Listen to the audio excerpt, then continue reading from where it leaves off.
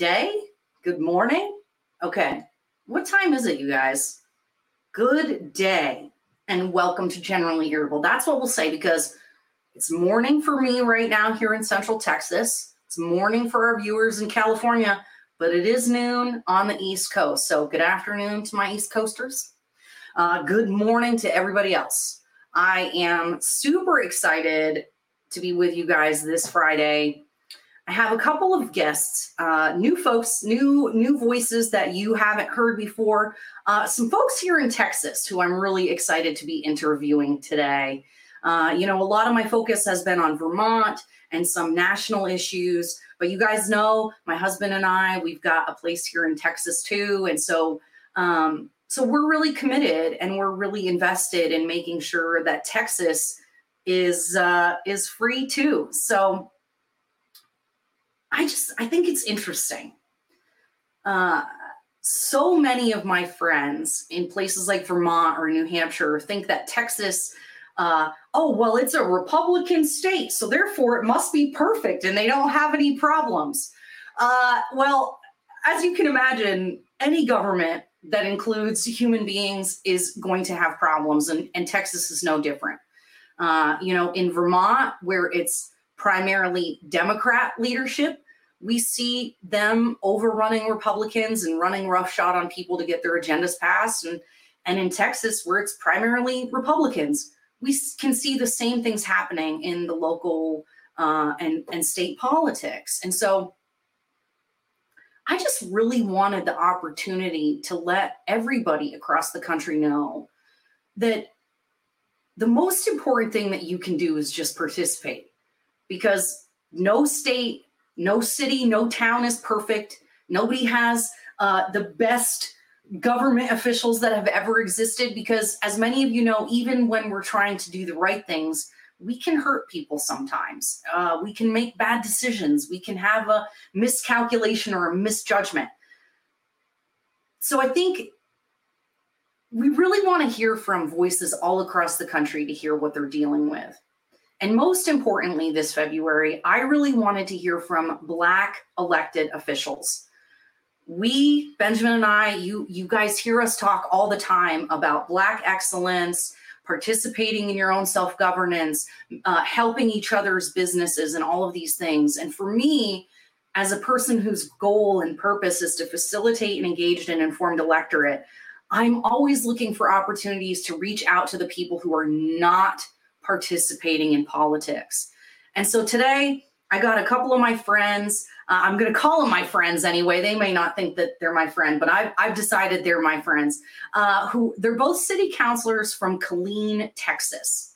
And anybody who knows anything about Texas knows that Killeen is I think it might be the largest military army base in the country, but I bet they're going to be able to correct me. Killeen is a massive city with a military base, which is like a city within the city. And so you've got counselors who are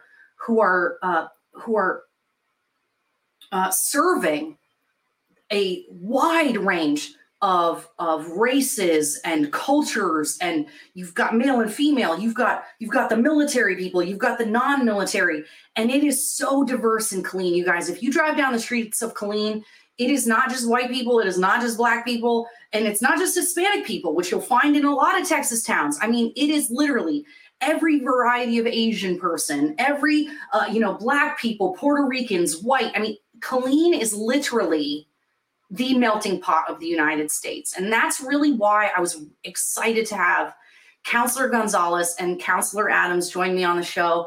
I'm about to bring them in. Oh, it looks like Jessica might be having a little trouble with her video, but we'll get that figured out. Let's see, we got a little echo going on. Hey guys, hey Councilor Adams, thanks for joining me today. Thanks for coming in. How are you this fine Friday? Living a dream. And Amen. I kind of lose track of Friday since I'm retired, so it's. And you retired from the military, is that correct? I did. So why don't we start? Can you hear me? Okay. Oh, we can hear you, Jessica. Let's see. We're gonna work out some technicals here. Let's see. For folks who are, hey Jessica, if you can hear me, whenever we've got weird stuff going on with the stream, sometimes just leaving and coming back works.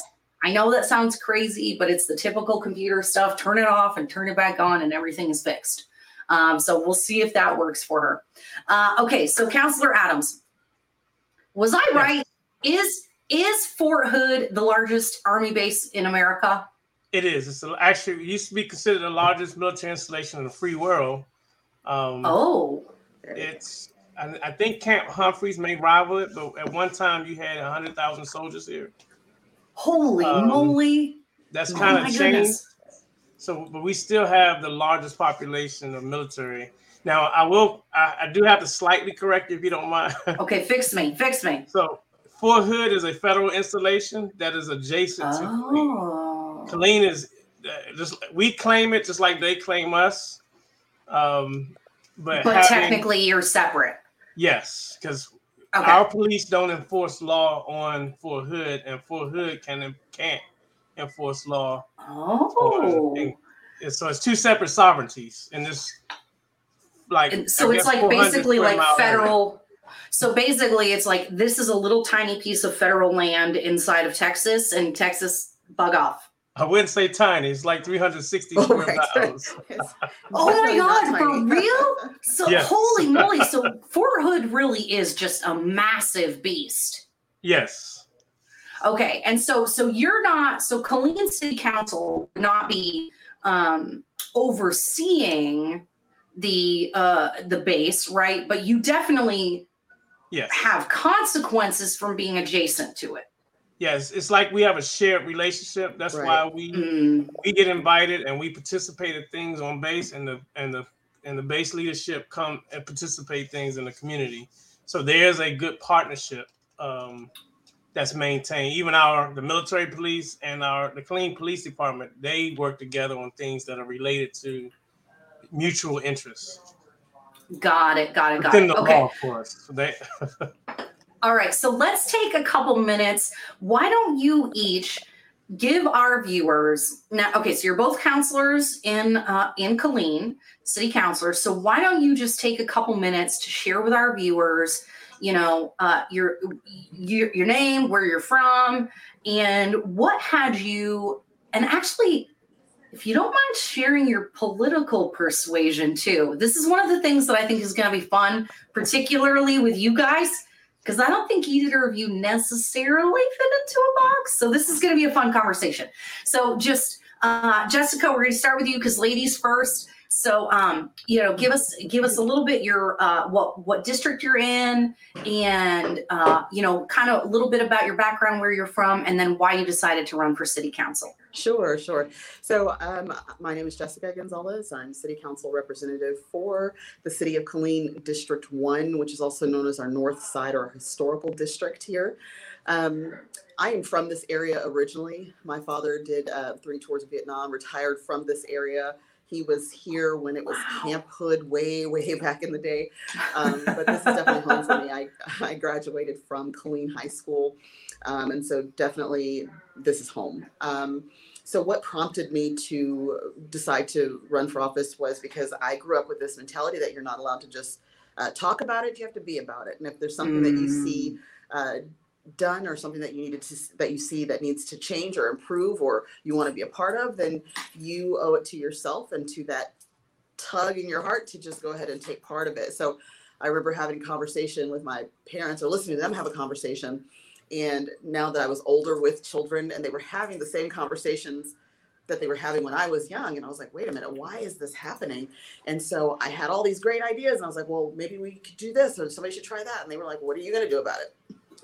And so I love that. Yeah. So I had a call to action and just looking around at my city. And there were some things that I felt that, with my background, with communication and sales and just being able to negotiate. And I felt that I was a good bridge builder.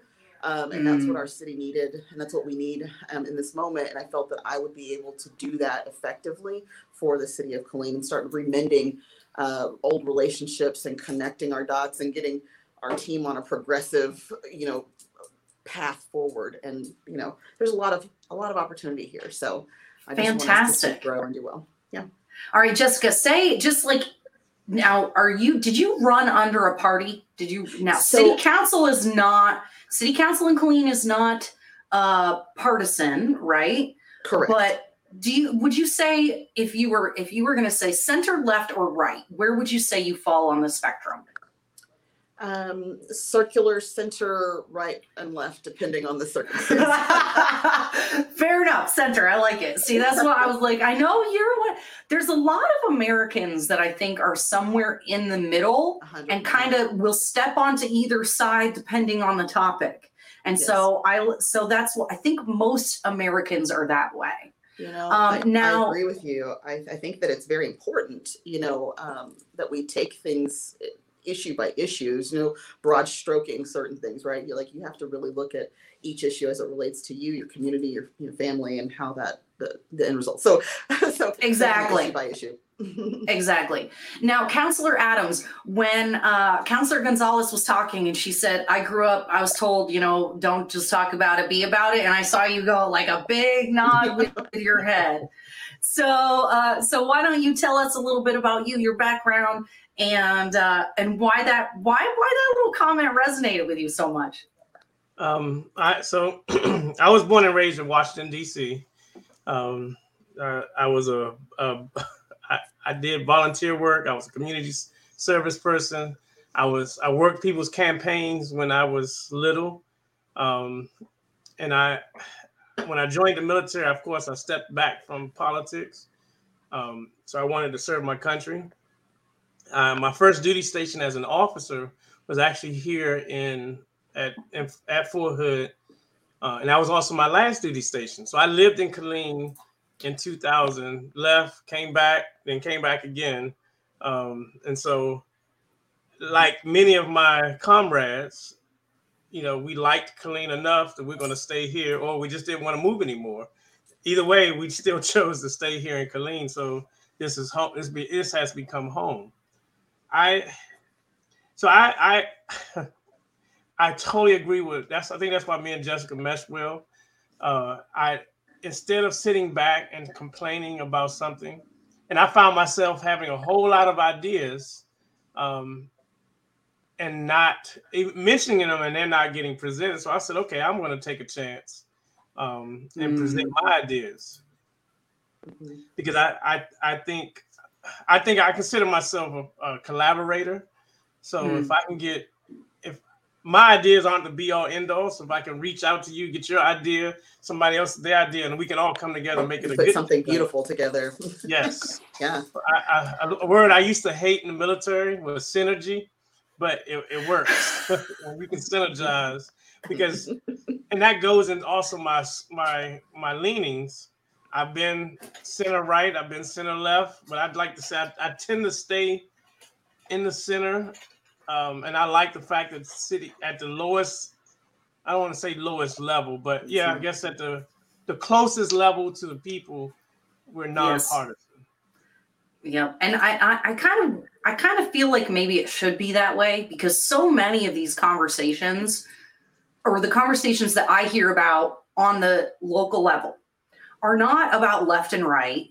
It's about how do we allocate the resources? How do we make sure our bridges don't fall down? Is the water clean?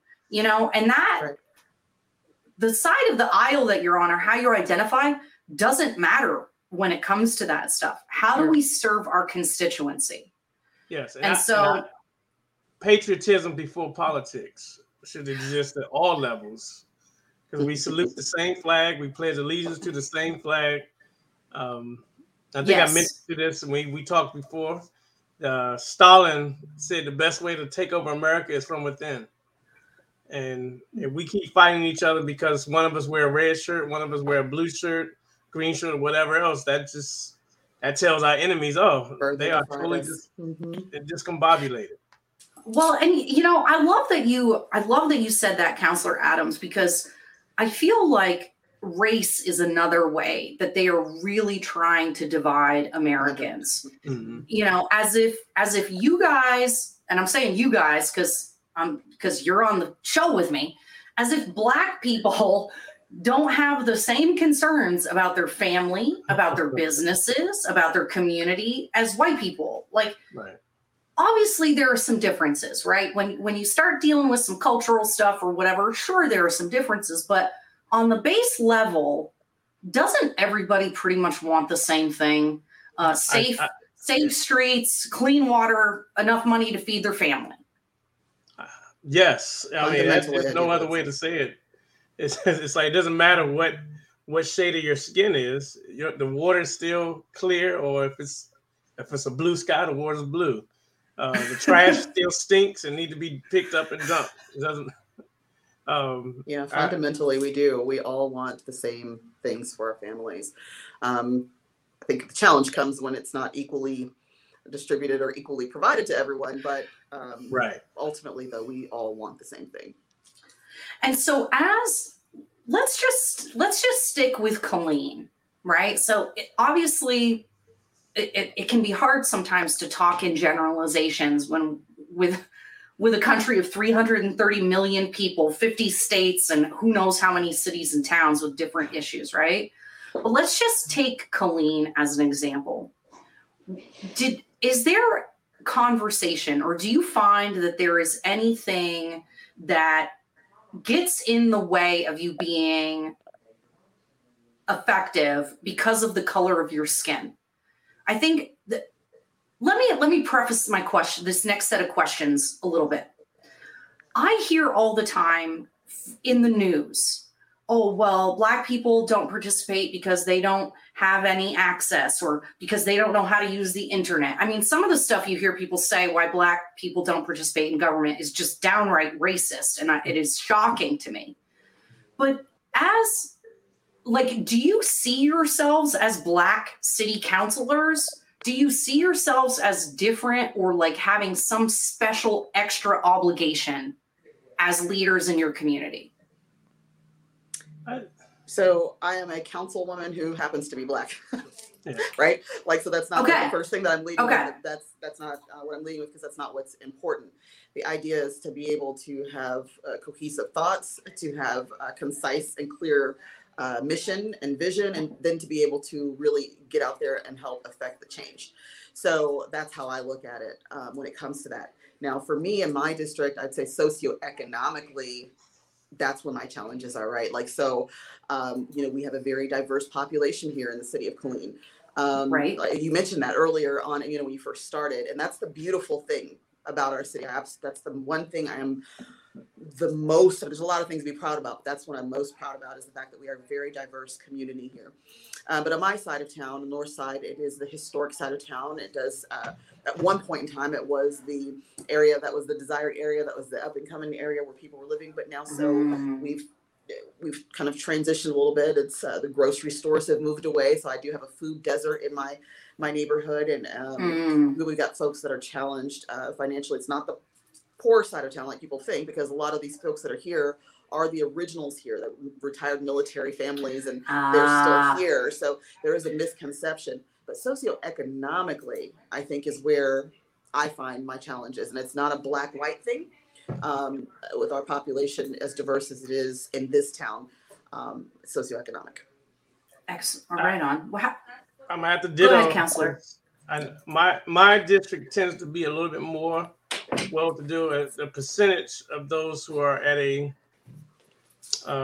more comfortable, I mean, because I hate saying higher and lower, because that denotes caste, but I have a larger percentage of people that are more in the more comfortable socioeconomic status, and it matters not. When I walk outside of my neighborhood, a next door neighbor might be my next door neighbor across the street, they're a mixed couple. Next door neighbor to the left, same, they're both African Americans. Next door neighbor to the right, a Latino. Their next door neighbor, a Vietnamese, Samoan. Go down. My neighborhood right now is almost like United Nations. It is totally. So that's a good point, Riakos. That is. I love that.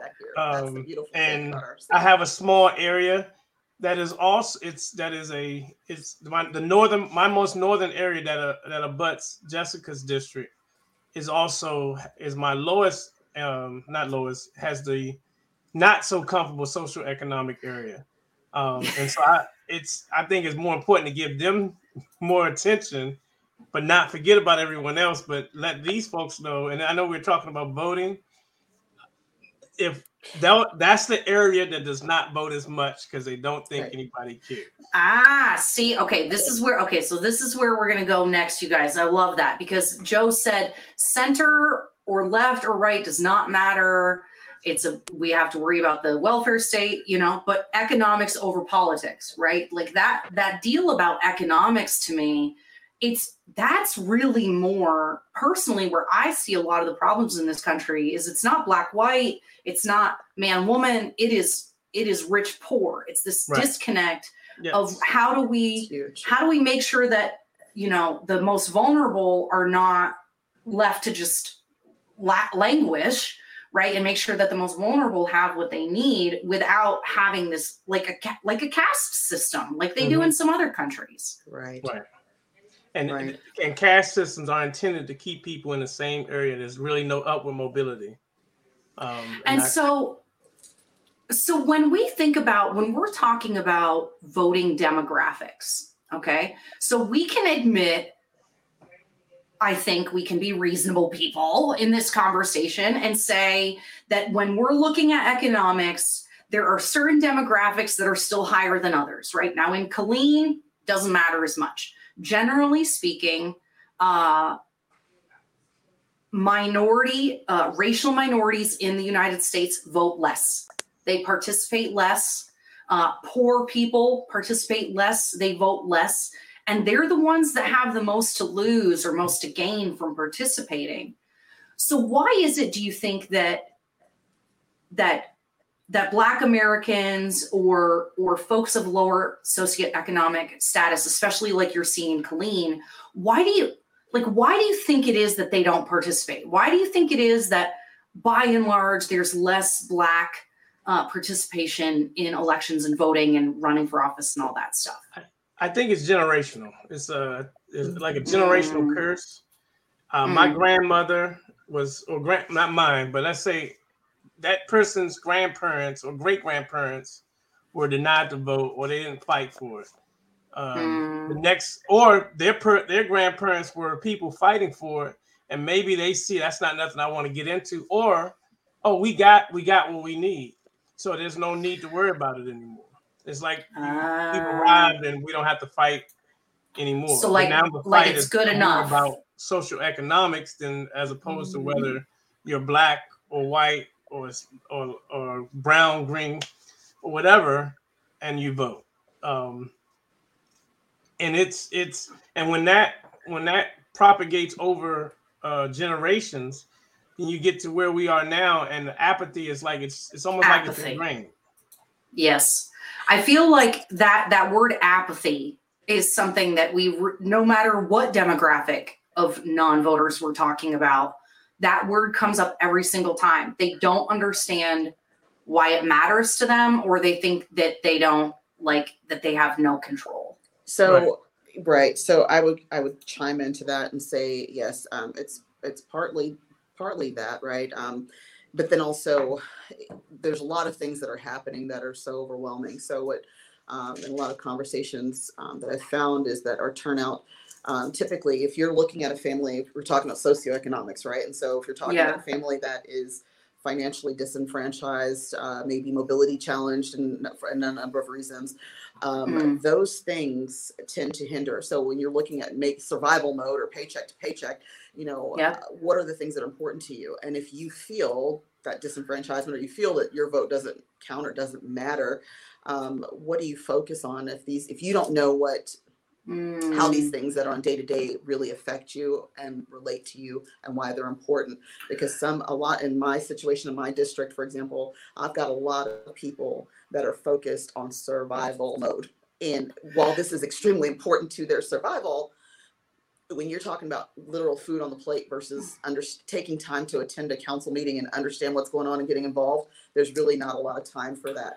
So we have to. And they don't see, right. And so it's like, they don't see, well, if you actually took the time, there would be a way to maneuver so maybe things wouldn't be so bad in theory, right? So it's like there's a disconnect, number one, between what power I think people actually have, right? But then also, you guys are pretty smart. Have you heard of the Maslow's hierarchy of needs? Yes. Yes. Okay, right. So this is something I think you learn in like college psychology or whatever it is, right? Maslow's hierarchy of needs for our viewers. It's this thing in psychology where it says like, the baseline for survival being a human is like food, shelter, right, exactly. And at the top of the pyramid is what's called self-actualization, right? So it's like, I got survival needs, and then maybe there's some community needs, and then at the top is self-actualization. And that's the part that you hear Americans talking about all the time, like, I want to do a job I love and purpose, right? Like, I am a fully formed human being. I'm self-actualized. Okay, so if we've got a majority of Americans that are stuck down in this bottom section of the Maslow's hierarchy of needs, right? If they're just getting by day to day, they're working, they're eating, they're making sure their kids got their homework done. They're not learning new languages. They're not going out there trying to better themselves necessarily. They're so focused, right? So is there a way to like bridge that to help those folks who are kind of staying in that, who are kind of stuck in that lower economic tier, maybe in those lower parts of Maslow's hierarchy of needs? Is there a way to get them to kind of lift their eyes and say, I understand that this feels like the most important thing, but this also affects these things? There is, actually, I wrote a paper on this in my doctoral class. Oh, all right. So I asked the right guy the question, apparently. See Maslow's hierarchy. When you approach it with a more conceptual view and you touch on each need as you deal with each need or take each day, then that self-actualization your reality becomes better. And you understand what your reality is. But you and Jessica actually put something together. There's this one key piece, so everybody knows in Texas, one key piece. City Council has no direct control over this, and that's our education. If you tell that second, third, fourth grader about voting and how important it is, when they turn 18, because we don't touch on civics. I know when I was in elementary school, when we went to go vote for our student government officers for like our region of the district, we used voter, the same polling station I would see when I'm 18. I was seeing it when I was in elementary school. That's cool. To even bring up that idea here is like blasphemy. No, they can figure that out later. But that's too late at that point. It's like I'll be 50 this year. I should be training the next person, whether they're 2, 3, 4, 5, 6, 7, or 8 years old. Hey, this is the city council. This is the school board. This is your county commission. How it all works. This is when you vote. We don't have those conversations at an earlier late age, so you can break that paradigm, and you can start that self-actualization as it relates to civics. And of course, and when I talk about bringing it all together, each time you apply Maslow's, you apply it to a different thing instead of all of you, because in reality, once you have reached your true self-actualization, it's probably time for you we're probably singing our last goodbyes. So I agree that, and Rock hit the nail on the head. The education piece is a huge component. That's number one, right? And that's the one thing, like you said, we don't have direct control over with that civics lessons. So you asked if there's a way to bridge the gap, and I do believe this, and I'm always like cautiously optimistic and just very hopeful that we can get it together. But when we're looking at bridging the gaps, there is a way, right? And so it starts at home. We always say that, but again, everybody's home is different, right? So we can't necessarily rely on that. But there are a lot of organizations within the community. And like I said before, you have to meet people where they are. So that means I'm going to to these areas, and I'm chatting with people and having conversations over barbecue, or as we're just talking in general, and explaining that there is a way that they can see themselves out and how this is important to them. So taking the community resources to the people, getting them out of silos. This is one of the biggest things that our council collectively has been focused on, but this is something that I've been pushing for a long time, is getting everybody from operating in their silos. There's no right, left, red, blue, center. This is just, you've got a resource, these people have a need. Can we pull all of the resource providers together and get them to the people who have a need? Let's meet them where they are, right? Let's meet them where they are and then start to have these conversations. Now, the education piece is essential. And since we cannot get it in schools, then that's ultimately where I don't know, Councilman Adams, you can say, but where I find myself is I'm going into my district and educating people on the process. And even though you don't have time to come in, I get it, because, when it comes to going to school functions, and if you're a single parent and how the time, I understand. But what can you do is, if there's a challenge, you can write a letter, you can send an email, you can send it to me, and I can read it on the record for you, right? Yes. So if there's something that's important to you, politically, there's so much going on, right? We're going to 4-alarm fire nationwide, right? There's a lot happening all around. Oh my God, girl, that is so true. Yep. But if I tell these people, don't get overwhelmed, I'm talking to my constituents and my friends and my family, don't get overwhelmed. Focus on your family. What's important to you and your family's needs right now in this moment.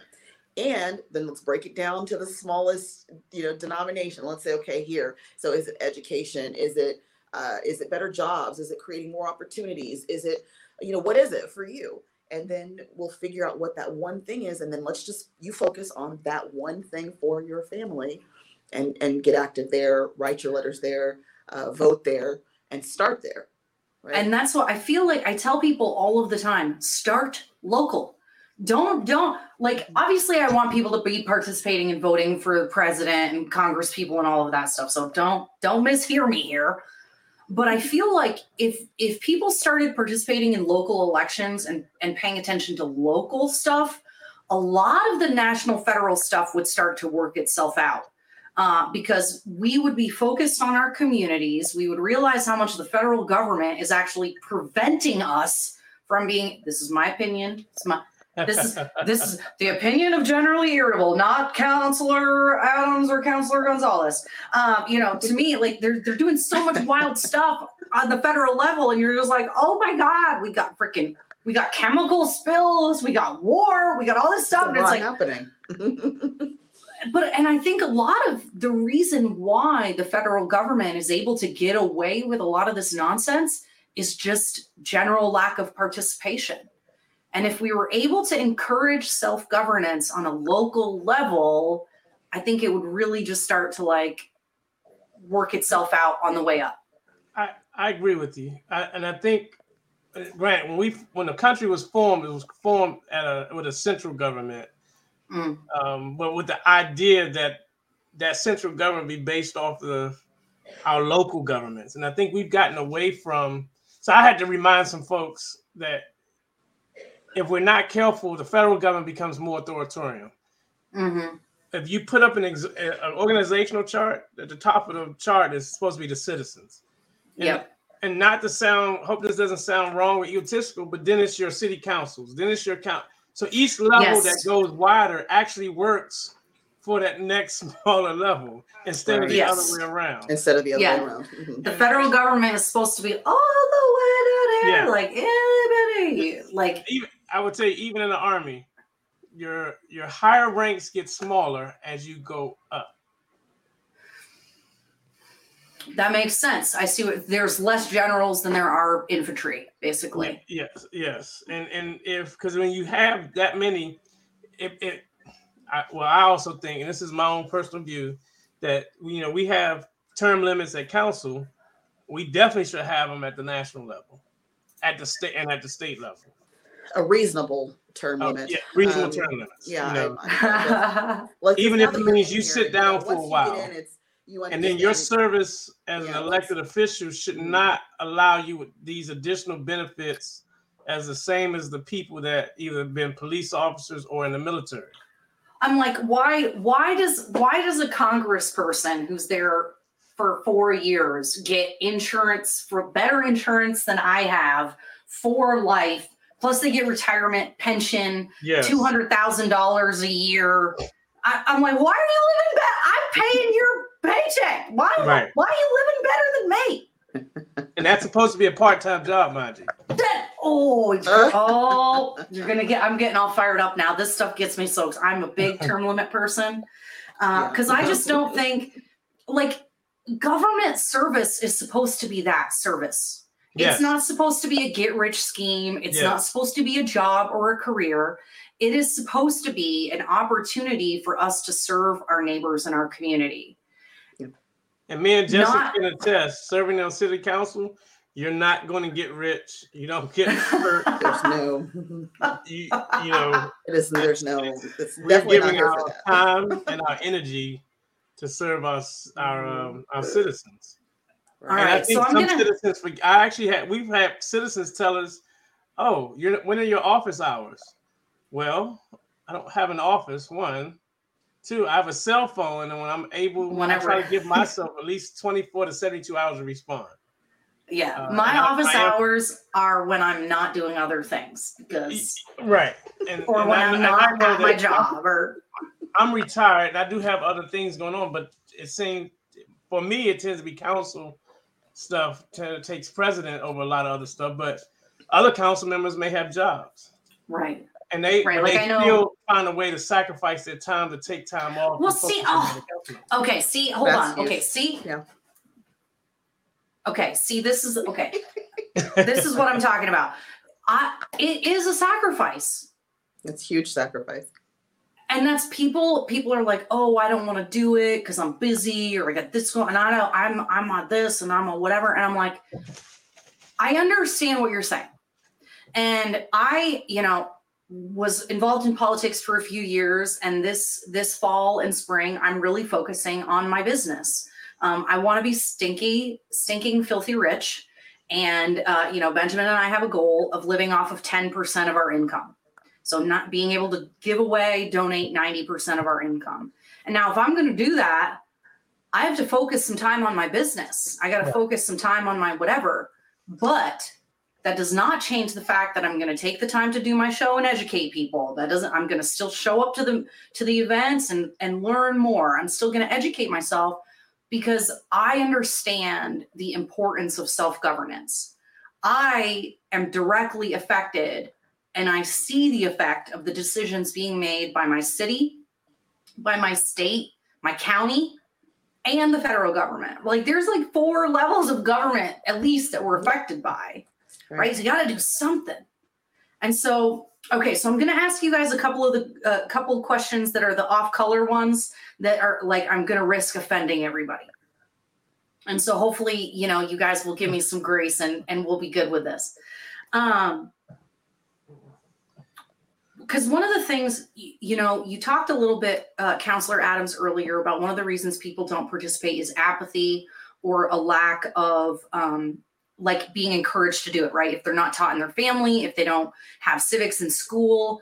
So given the fact that there has been so much done to the Black community, Black Americans, over the course of decades and centuries in this country, to me, I would think, if I were a Black person, this was what I asked Benjamin a couple of years ago. I said, I do not understand why Black people trust the government. I don't understand why they don't participate, given, the Tuskegee experiments, that's like the most famous thing that everybody knows was terrible, but that's not it. You have the Black millionaire story about how Black Wall Street was destroyed.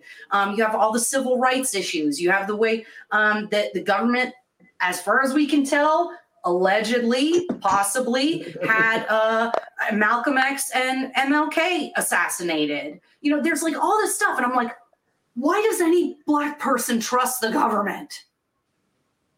Okay, I don't know if I made a question out of that, but it's just one of those things I just don't understand. I'm like, why? And to me, I would think you'd be like anti-establishment, or you'd want to be in the government, you'd want to participate, because so much damage was done to your community or people who look like you. Yeah. So What do you think is the disconnect? See, to me, that's how my brain works. What do you think is the disconnect there? I think one of the ways for those people that don't want Black people to vote is to give that narrative that the government can't be trusted. You're wasting your time doing this. We saw it in the last few elections on social media, how people were discounting voting or making up stories. And then, so in some areas, and it's not even, I'm going to add in, not just, because it's really the lower income Black people and lower income folks in general. Their news source or their information source is limited, and that particular source has the narrative and can shape the narrative, because he who controls the airwaves tend to controls the mind in too many instances. And I think that is what happened when you have one person that's selling snake oil in your neighborhood, and he or she is saying the government is bad. You're going to think, don't vote. See, I think the opposite. If the government is bad, we gotta vote. That means I gotta go run for office and I gotta go do something. That's true. But if somebody is telling, if your only source about the government is telling you that it's bad, then you're gonna think it's bad. So you've created some levels in history of, there's different levels of thought and belief, right? This disenfranchisement that has happened, and there's no excuses. It's the reality of the thing when you start looking at the 15th Amendment, when just Black men were given the right to vote, and then in the civil rights movement when they were given the right to vote, and we start looking at to Malcolm X's ballot or the bullet, that whole speech that he gave regarding how important it was to take part civically and engage. There's levels of people's trust of the government. There's levels of people's understanding of how important it is to be involved. And when you have a group of people, and it's not just Black people, people of color who have been disenfranchised for so many years, for so long, unfortunately that starts to bleed in. So you have this, not just one group that believes one way, but there are so many levels of your belief and your thoughts, it's like ingrained, your understanding of that, right? Yeah. So yeah, and then it gets passed down, and then of course then you start adding in all of the other factors that affect this. How do you trust? How do I know that my vote's going to count? You've tried to take it away. You've taken things away. Like, what's the point? And then if you've been fighting for 200, 400 years consistently, since the 60s, consistently, same conversations they were having in 1960s, we're having today. Like, at some point, I don't know how people didn't just quit and give up. I do know now that I'm active and adult and involved civically. I understand when you said, like, it's in our blood, and we're just it's part of my makeup. It's part of my DNA. It was bred into me. But I do understand how people get frustrated. And so we have to learn to rebuild, or we have to work to rebuild that trust.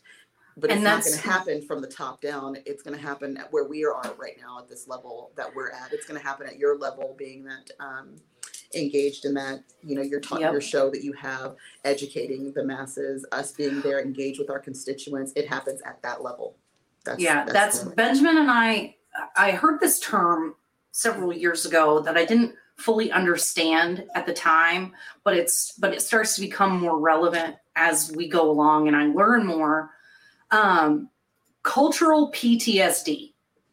And when I first heard that, I was like, man, that sounds like some gobbledygook nonsense, whatever, right? Like, because I always, like, personal responsibility is something that's ingrained into me, right? Like, I think the three of us in this talk right now probably were raised with parents who told us that it was important to participate, who told us we were responsible for our community, who ingrained these things, who told us why it was important to vote. I'll speak for myself, but it sounds like the two of you had the same experience.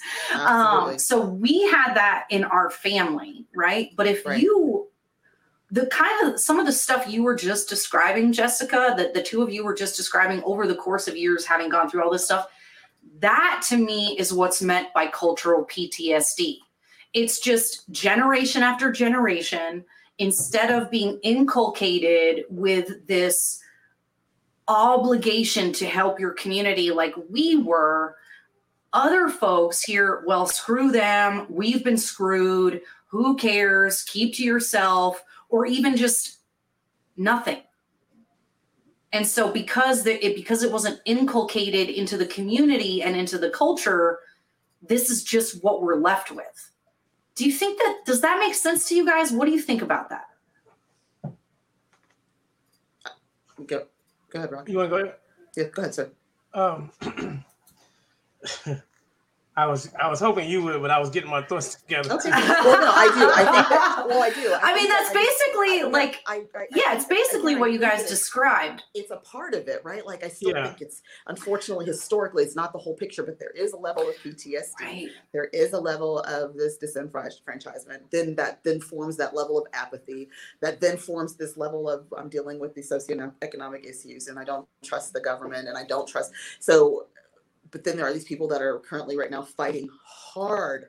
Again, like, you're fighting hard for education, for better, improved education. You're fighting hard for improved jobs and workforces for people to make, be able to have I don't even like that term, livable wage, but anyways, to be able to provide for themselves and their families and live the kind of lifestyle that they choose to live. There's people that are working really hard at that. So again, this is a big challenge. So again, without making excuses and just saying, okay, we realize what the thing is. How do we fix it? Like, how do we get past that?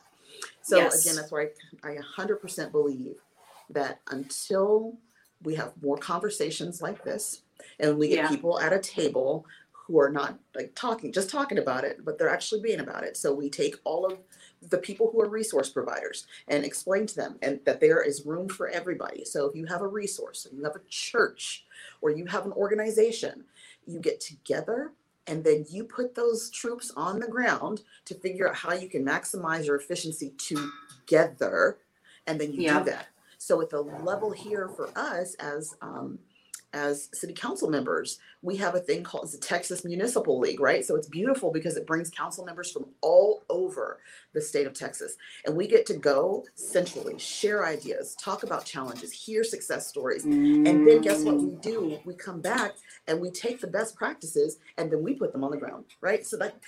But to get this machine going, and the thing is going to be getting everybody on the same page to realize that this is not a career. This is not a heart for, and you have to be in for the right reasons because you want to actually affect real change. If we can find enough people who are really have their hearts for this type of thing and for this service, I do believe that we can start to meet people where they are. And I think that it is possible because, we say we the people, we have the power. They just need to realize how they can use it and how they can use their voice, even if they got a lot going on. This is what I'm talking about. That's what I'm talking about. The question that I've got the gentleman said something about the welfare state.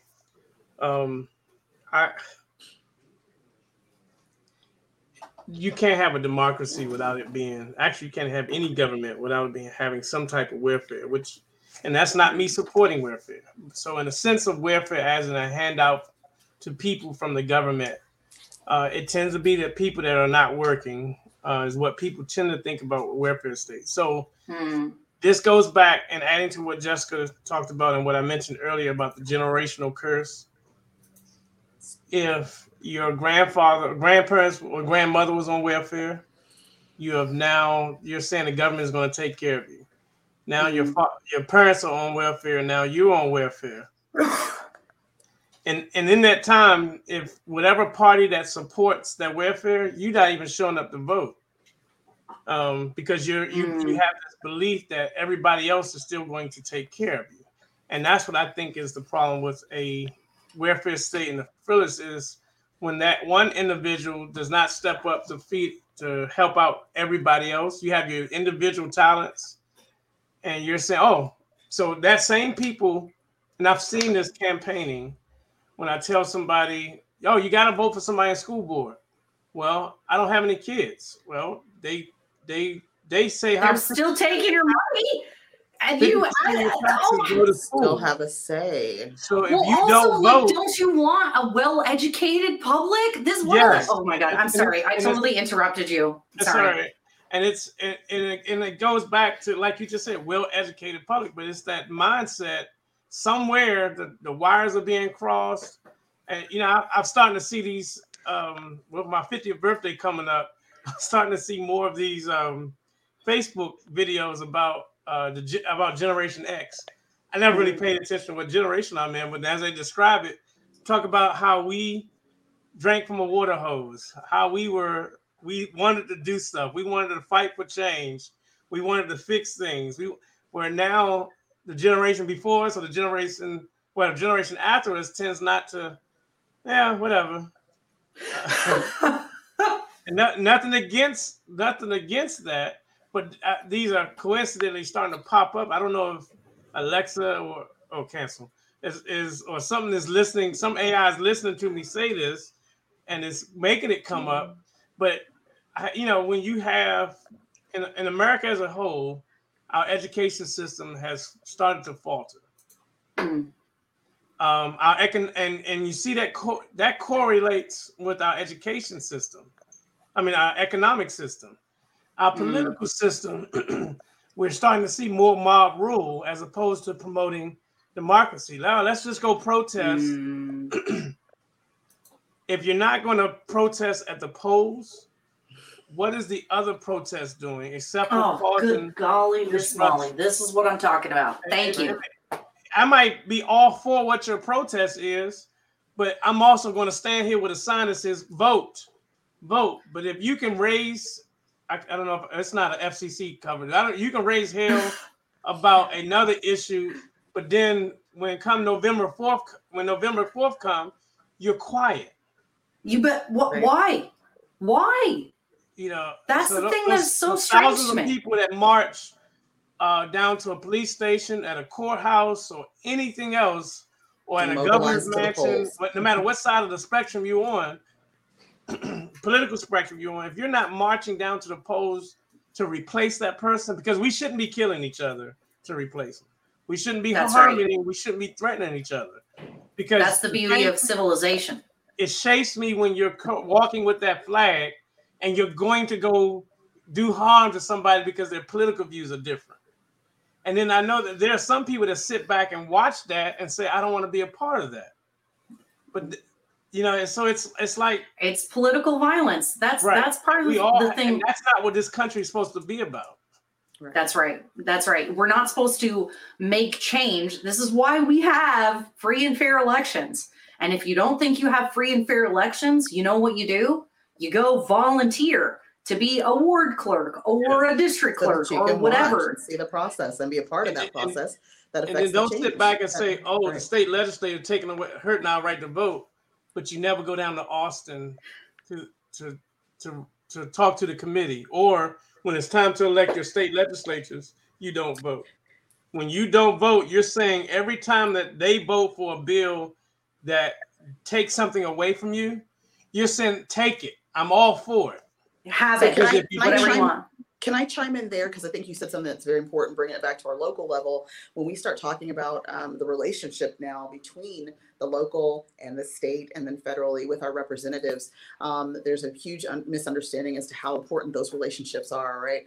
When you're talking about what the city can do as far as finances and creating a pool of money to pull from, where does that come from? Well, again, we have to have good working relationships with our state representative who represents our districts here in this area. We have to have a very strong relationship with our federal representatives, because also those are the people that help us be able to tap into those funds that are coming from the federal government and from the state to be able to do more for our city.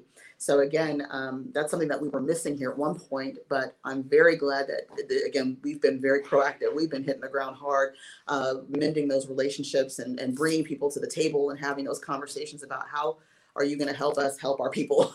Because we're not in this alone. We can only do so much as council members, but when we start to bridge those gaps, now all my citizens that are complaining about, jobs and opportunities, well, that's great. Now, it's not necessarily my job as a council person, but my job is to sell this city and also to make sure that we have good infrastructure and all those things. And make it so businesses want to be there, so that they want to do business, so that you can have the good jobs and you can have the economic development. Yeah, for that economic development, they need to know that we're here. So taking the reins on that has been something I'm very proud about, because we've brought so many people to I brought so many people to the city of Killeen to cross promote our city and then turn them over to the respective departments that can help them grow or establish their business here. And so we have a lot of new things and new developments going on in the city that I'm very, very proud about. But I love again, it. it takes us going to meet our people where they are, and then sometimes we got to go meet our federal folks where they are, so they know that we're here and we're not chopped liver. That's why I always say on the council, like, we're not chopped liver. We're a big county, Bell County, Texas. We've got our population of 160,000. So we're not just some small fly by night, city here. We have a big working population. And so when I talk about that we love our veterans and we love our citizens, then let's show them how much we love them. Let's start bringing stuff here that's going to actually affect their quality of life in a good way. And let's take care of our veterans in a way that's not just lip service. I like to say, why not Colleen? Yeah. I like it. What'd you say? Can you tell me a reason if you own a company that supports Fort Hood, but you're in Waco instead, and you need an airfield or airport, or we have the largest one in Bell County, right? And the people you support are at this airport. Why not Colleen? Or if you're a developer and you want to come in, why can't you build me something so our people don't have to leave Colleen? I agree with Jessica. There are times when you want to take your family out of town just to get away, but on a weekend you're supposed to be able to go. You should be able to enjoy your city. Like I think I consider Colleen the jewel of Bell County. You don't want to have to drive to Austin to go have fun. You want to be able to you should be able to do it in Colleen. I saw this in 2000 as a new second lieutenant in the Army. Me and my buddies, maybe one day out of the week we might stay in Colleen, but don't come the weekend with Dallas, Houston, also San Antonio. So that's another thing too. When we're talking about our city, it's like, well, with our people, our constituents here. Now, we in my district permanently, I do tend to have low voter. I think across the board we experience low voter turnout in our off-cycle elections. That's always a challenge to get people fired up. But I think that we've done pretty good here getting our local folks engaged, at least in our different districts, and understanding the importance of having somebody who's in the trenches with you. I'm not interested in being on TV and doing all this stuff. I'm like rolling up my sleeves. If you want to find me, let's go. Come to work. Let's go down here and get in the field with these folks and figure out how we can make our city better. But getting our citizens excited, it's important that they start to see real wins, like small wins. So you asked about, again, going back to your question, how do we affect the change? They need to be able to see the wins, right? They need to see like where my vote's going, or where's my money. If I have tax dollars I'm paying, where are they being spent? Like, I want the transparency of understanding. However, I need to see it. Like, that's just human nature. So that's another thing that I'm very proud of, the fact that, especially as I've got a revitalization project going in my downtown area, I've been able to create small ways in which the citizens can see. So as they're working down there, they can see the changes, the roads that have been repaved, or the activities that are going on downtown, that we're doing things differently. That's another thing too, doing things differently to get a different outcome versus continue to do things the same way, expecting something to change. And that's something else that we have to promote. We have to really think outside of the box here as we're starting to make changes across our city.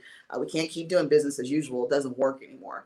You can't keep having the same conversations and say, why aren't you go vote? Go vote. It's important. No, I need to come down. Let me show you why it's important. Then let me show you where your tax dollars go. Let me show you how hard I'm willing to work for you, as long as you're willing to do your part, because I cannot do this alone, right? That's been the re-education piece, I think, for our citizens, is that they do have power, helping them understand that they have power, then giving them something to see that they can have this win, and then re-educating them is essential, because we have a lot of folks that don't believe that their vote matters, or that their voice counts, or that there's it's almost like we gotta say, let's dissolve the city, and then everybody will come out and vote and say no. I'm not saying let's do that. No, it's not until you cause a slight disruption. Because I would say, even since I've been on council and prior to city council have done, in the last 2 years, have done a lot of things that you would make you say, I love Colleen.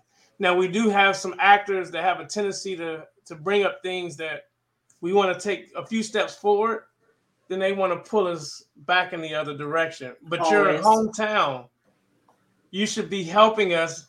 Let me be careful because I don't want to. No, that's good. So what you're saying is actually a valid point, which also still answers Erica's question, right? So at the end of the day, the thing that we've done is we're challenging our citizens. So we've got some very noisy folks that are always complaining, and it was always like this in the past, or back in the day it was, whatever. So now we don't talk about it unless you have a solution, right? If you're going to complain about something, either you bring a solution to the table or you come sit at the table so we can talk about it and help us figure it out. That's good. Right? I like it. We're not having conversations anymore about you just complaining about things and just leaving it on the table so you get a couple sound bites and you just creating a firestorm. Feel better. Getting people upset, making them think, that we're not doing anything, or that there's not something, there's not an opportunity for citizens to have what they need.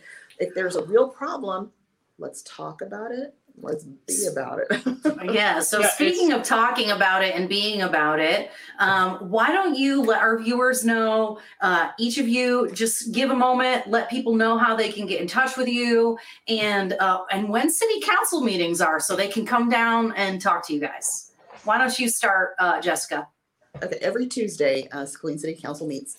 You can find us at 101 North College Street at 5 p.m. on Tuesdays. If you're unable to attend, you can watch us online by going to KilleenTexas.gov, and you can find the general meetings there. And you can watch the live streams of our council meetings. So if you're not able to physically make it, you can watch us online.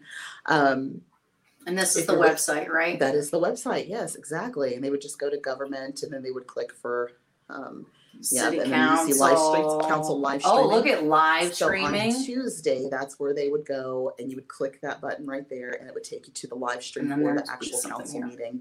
The agenda's there, so you can look at all the old ones too. Yeah. Look at what a wealth of information. Yeah, people, everybody looking at it right now. Yeah, so it's really convenient for folks who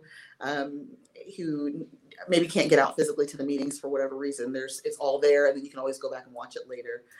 If you're looking to connect with me, though, I'm on Facebook at Jessica G for me.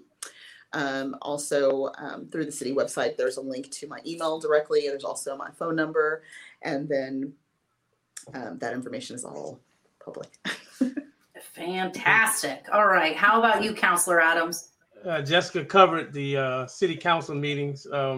Also on there, you'll find the schedule for all of our committees that we have appointed to talk about issues that's related. The stuff that we're going to be discussing, like our Planning and Zoning Commission, Animal Advisory Committee, all of that, you can find that on that same website. Hey guys, here's all the city councilor stuff, you guys. Just so you guys know, where is that? Where are those committee things? Whoops. I clicked something. You can actually, if you type, right there. Yeah, you see it, and then on the home page you'll see a schedule of upcoming meetings, because our committees also have to follow the 72-hour notification under the Open Meeting Act. Okay, all right. You can also find me on Facebook at Councilmember Riakos Adams. And then my campaign page is Elect Riakos. And my website is riakos4killeen.com. All right. So you guys are available. You've made yourselves available. You're easily accessible. You are ready to do work. You're not just talking about it. You're being about it. That's right. And then if you would just in closing, if you want to just say anything in particular, as we're getting ready to close out Black History Month, about any message that you might have for your fellow Black Americans before we close. Go ahead, Mr. Adams. So I love my culture. I'm an American. I'm a veteran. This is our country. We all have, whether we're Black, white, Latino, Asian, whatever. Many of us have bled for this country, and many of us have paid the final sacrifice for this country. You don't let anyone tell you that you don't have a right, that this is not your concern. This is you shouldn't care. Everything that happens it affects you in some way, fashion, or form. You have to take ownership, even when you don't directly own. Let's go back. We need to go back to it being a village. And Eric, if I may, I forgot to mention earlier that we will be publishing on the website the applications for our Summer Youth Employment Program. Right now it's 20 slots. Hopefully I can get Jessica and a few other council members to support putting more money on it so we can make it bigger. But that's something the council approved last fall, and we're doing it this summer. But in order to make Killeen better, you have to be a part. Challenge us, hold us accountable, and don't just sit us there and leave it up to us. Come out and support at the same time. That's right. That's right, you guys. Everybody watching, make sure, especially if you're in Killeen, reach out to Councilor Gonzalez, reach out to Councilor Adams, tell them what you want them to do. Like they said, you may not be able to make every meeting, but if you read the agenda, if you know what's going on in the city, shoot them an email, shoot them a message on their website, let them know what you're thinking, let them know what you want, because otherwise they're just going to do whatever they feel like. Or whatever they think is best. So, and it's not just Councilor Gonzalez and Councilor Adams that are like that. That is every elected official out there. If you don't tell them what you want them to do once you send them there, not mine, they're going to do whatever they want. Right. And tell us before we vote. Yeah. No, yeah. Don't tell us you don't like how we voted. Because I will say, if I don't agree with if I like something, but majority of my constituents don't, I have to bite the bullet and suck it up and say, well, I don't like, and I've done it before. We've had to. I like this, but my constituents don't, so I have to vote no. They said no. And we've been here representing also you. Something recent, and I know we're wrapping up just real quick, but I just want to say that it's important that they see that and they hear that, because we have had constituents who maybe in the past felt like their voices weren't heard and they never got to see their concerns in action. But recently we've had a neighborhood that came to council in full force, the whole entire neighborhood, over an issue that was raised, and they voiced their concerns. They wrote their letters. They sent us emails. And at the end of the day, we were able to say, we heard you. We saw you, and now we stand with you, and we're going to make the decision on your behalf because you proved your point. And look at it worked beautifully. It was beautiful. What is it? What is it? The answer's always no if you never ask, or how does that expression go? No. Cold mouth don't get fed. A closed mouth doesn't get fed. That's right. That's right. All right. Thank you, Councilor Adams and Councilor Gonzalez, for being with us today. I appreciate you taking the time to talk about local government, about race issues in America. You know, we really got in an hour. We talked about a lot of topics. I love to come back. Heck yeah. Well, you know what I was thinking, you know, you both mentioned, you know, one of the most important things, and I agree with you, is communication and conversation. Because I always say that lack of proximity is one of the greatest obstacles to understanding one another. You know, growing up in Vermont, that is 99.9% white. You know, I didn't grow up around people other than white country people, because I lived in Vermont, surrounded by other white country people. You know, and it wasn't until I moved out of that state and started really meeting people that it was like, oh, this is what that culture is like, or, oh, this is what that means. And, you know, I remember the first several dates with my husband being like, you can say that? I can't say that. I thought that was a bad thing to say, you know, and they're like picking on it, and it's all this stuff. And it was, I mean, it just was so mind-bogglingly different to be around people after I met my husband, who grew up in Killeen, because he grew up in such a multicultural, multiracial community.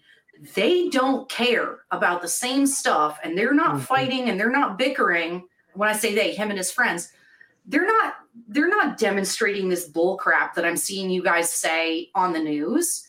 They're picking on each other about each other's race. They're joking about each other's stereotypes, and nobody's being offended or mad, because everybody knows that we're all human beings, and stereotypes are stereotypes for a reason, and who cares? They're actually poking fun at adults that are making that a big issue. Exactly. And so it was one of those things. And I said to him, I said, if you never grow up around Black people, how would you know what it's like to be a Black person or what they deal with? Even little things like you guys don't use the same hair products we do, but if you never are around people, you don't know.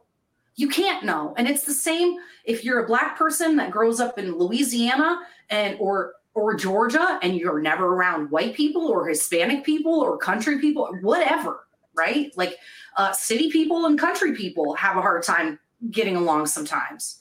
Lack of proximity. And so the more conversations we have, the more open we are and the more vulnerable we're willing to be with one another and not make it a judgy thing. Yes. The better off we will be. Yes, and because I remember when Benjamin, I'd never dated a Black guy before. And so there were things I would say or things that would come up and Benjamin would be like, don't say that. I know it's totally fine to say that word in any other context, but you can't say it about me.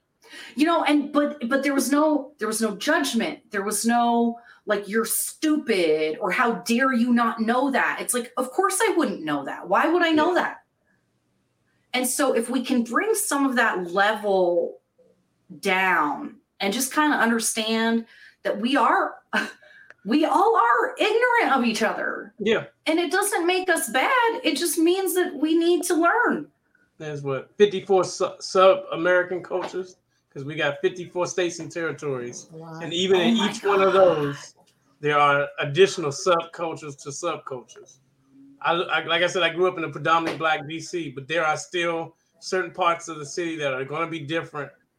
Like one part of the city, like their mumbo sauce tasting this way, another part like it this way, another one this way.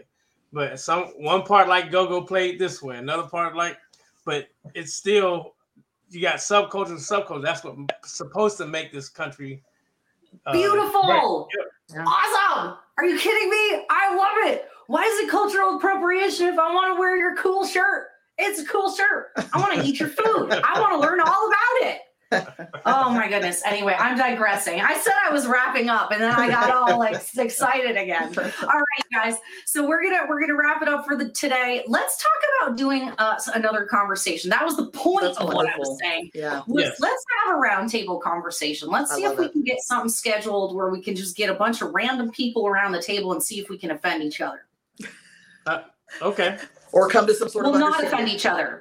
Not offend. Get over the offense of each other. Come to an understanding. That's what I'm talking about. All right. I love it. All right. Thank you, Counselor Gonzalez and Counselor Adams. Look forward to having you both back on again. And we're going to take us out, you guys, today with a little advertisement for my book. As many of you know, Benjamin and I are authors now, and you can get our book, Reasons to Trust the Government, on Amazon.com. So go check it out. All right. This book will give you wings! What kind of wings? Not like Icarus wings, like eagle's wings! What about dragons? You'll have dragon's blood! You'll be able to breathe fire! Fire like the Ultra Eagle Drago Guard! This book will make you smarter! Yes! I'm not just talking honor roll smart, I'm talking Nikola Tesla smart! You'll be so good looking, Brad Pitt will be jealous! Do you want to make money? How much money? Elon Musk money. That's a lot of money! People will think you're Elon Musk, but you're not Elon Musk, but they'll think you're Elon Musk because you pay taxes like Elon Musk! And you have to argue with Elizabeth Warren because she thinks you're Elon Musk! Do you want freedom? How much freedom? All the freedom! One to America, how much freedom do you want? America! Double America! Yeah!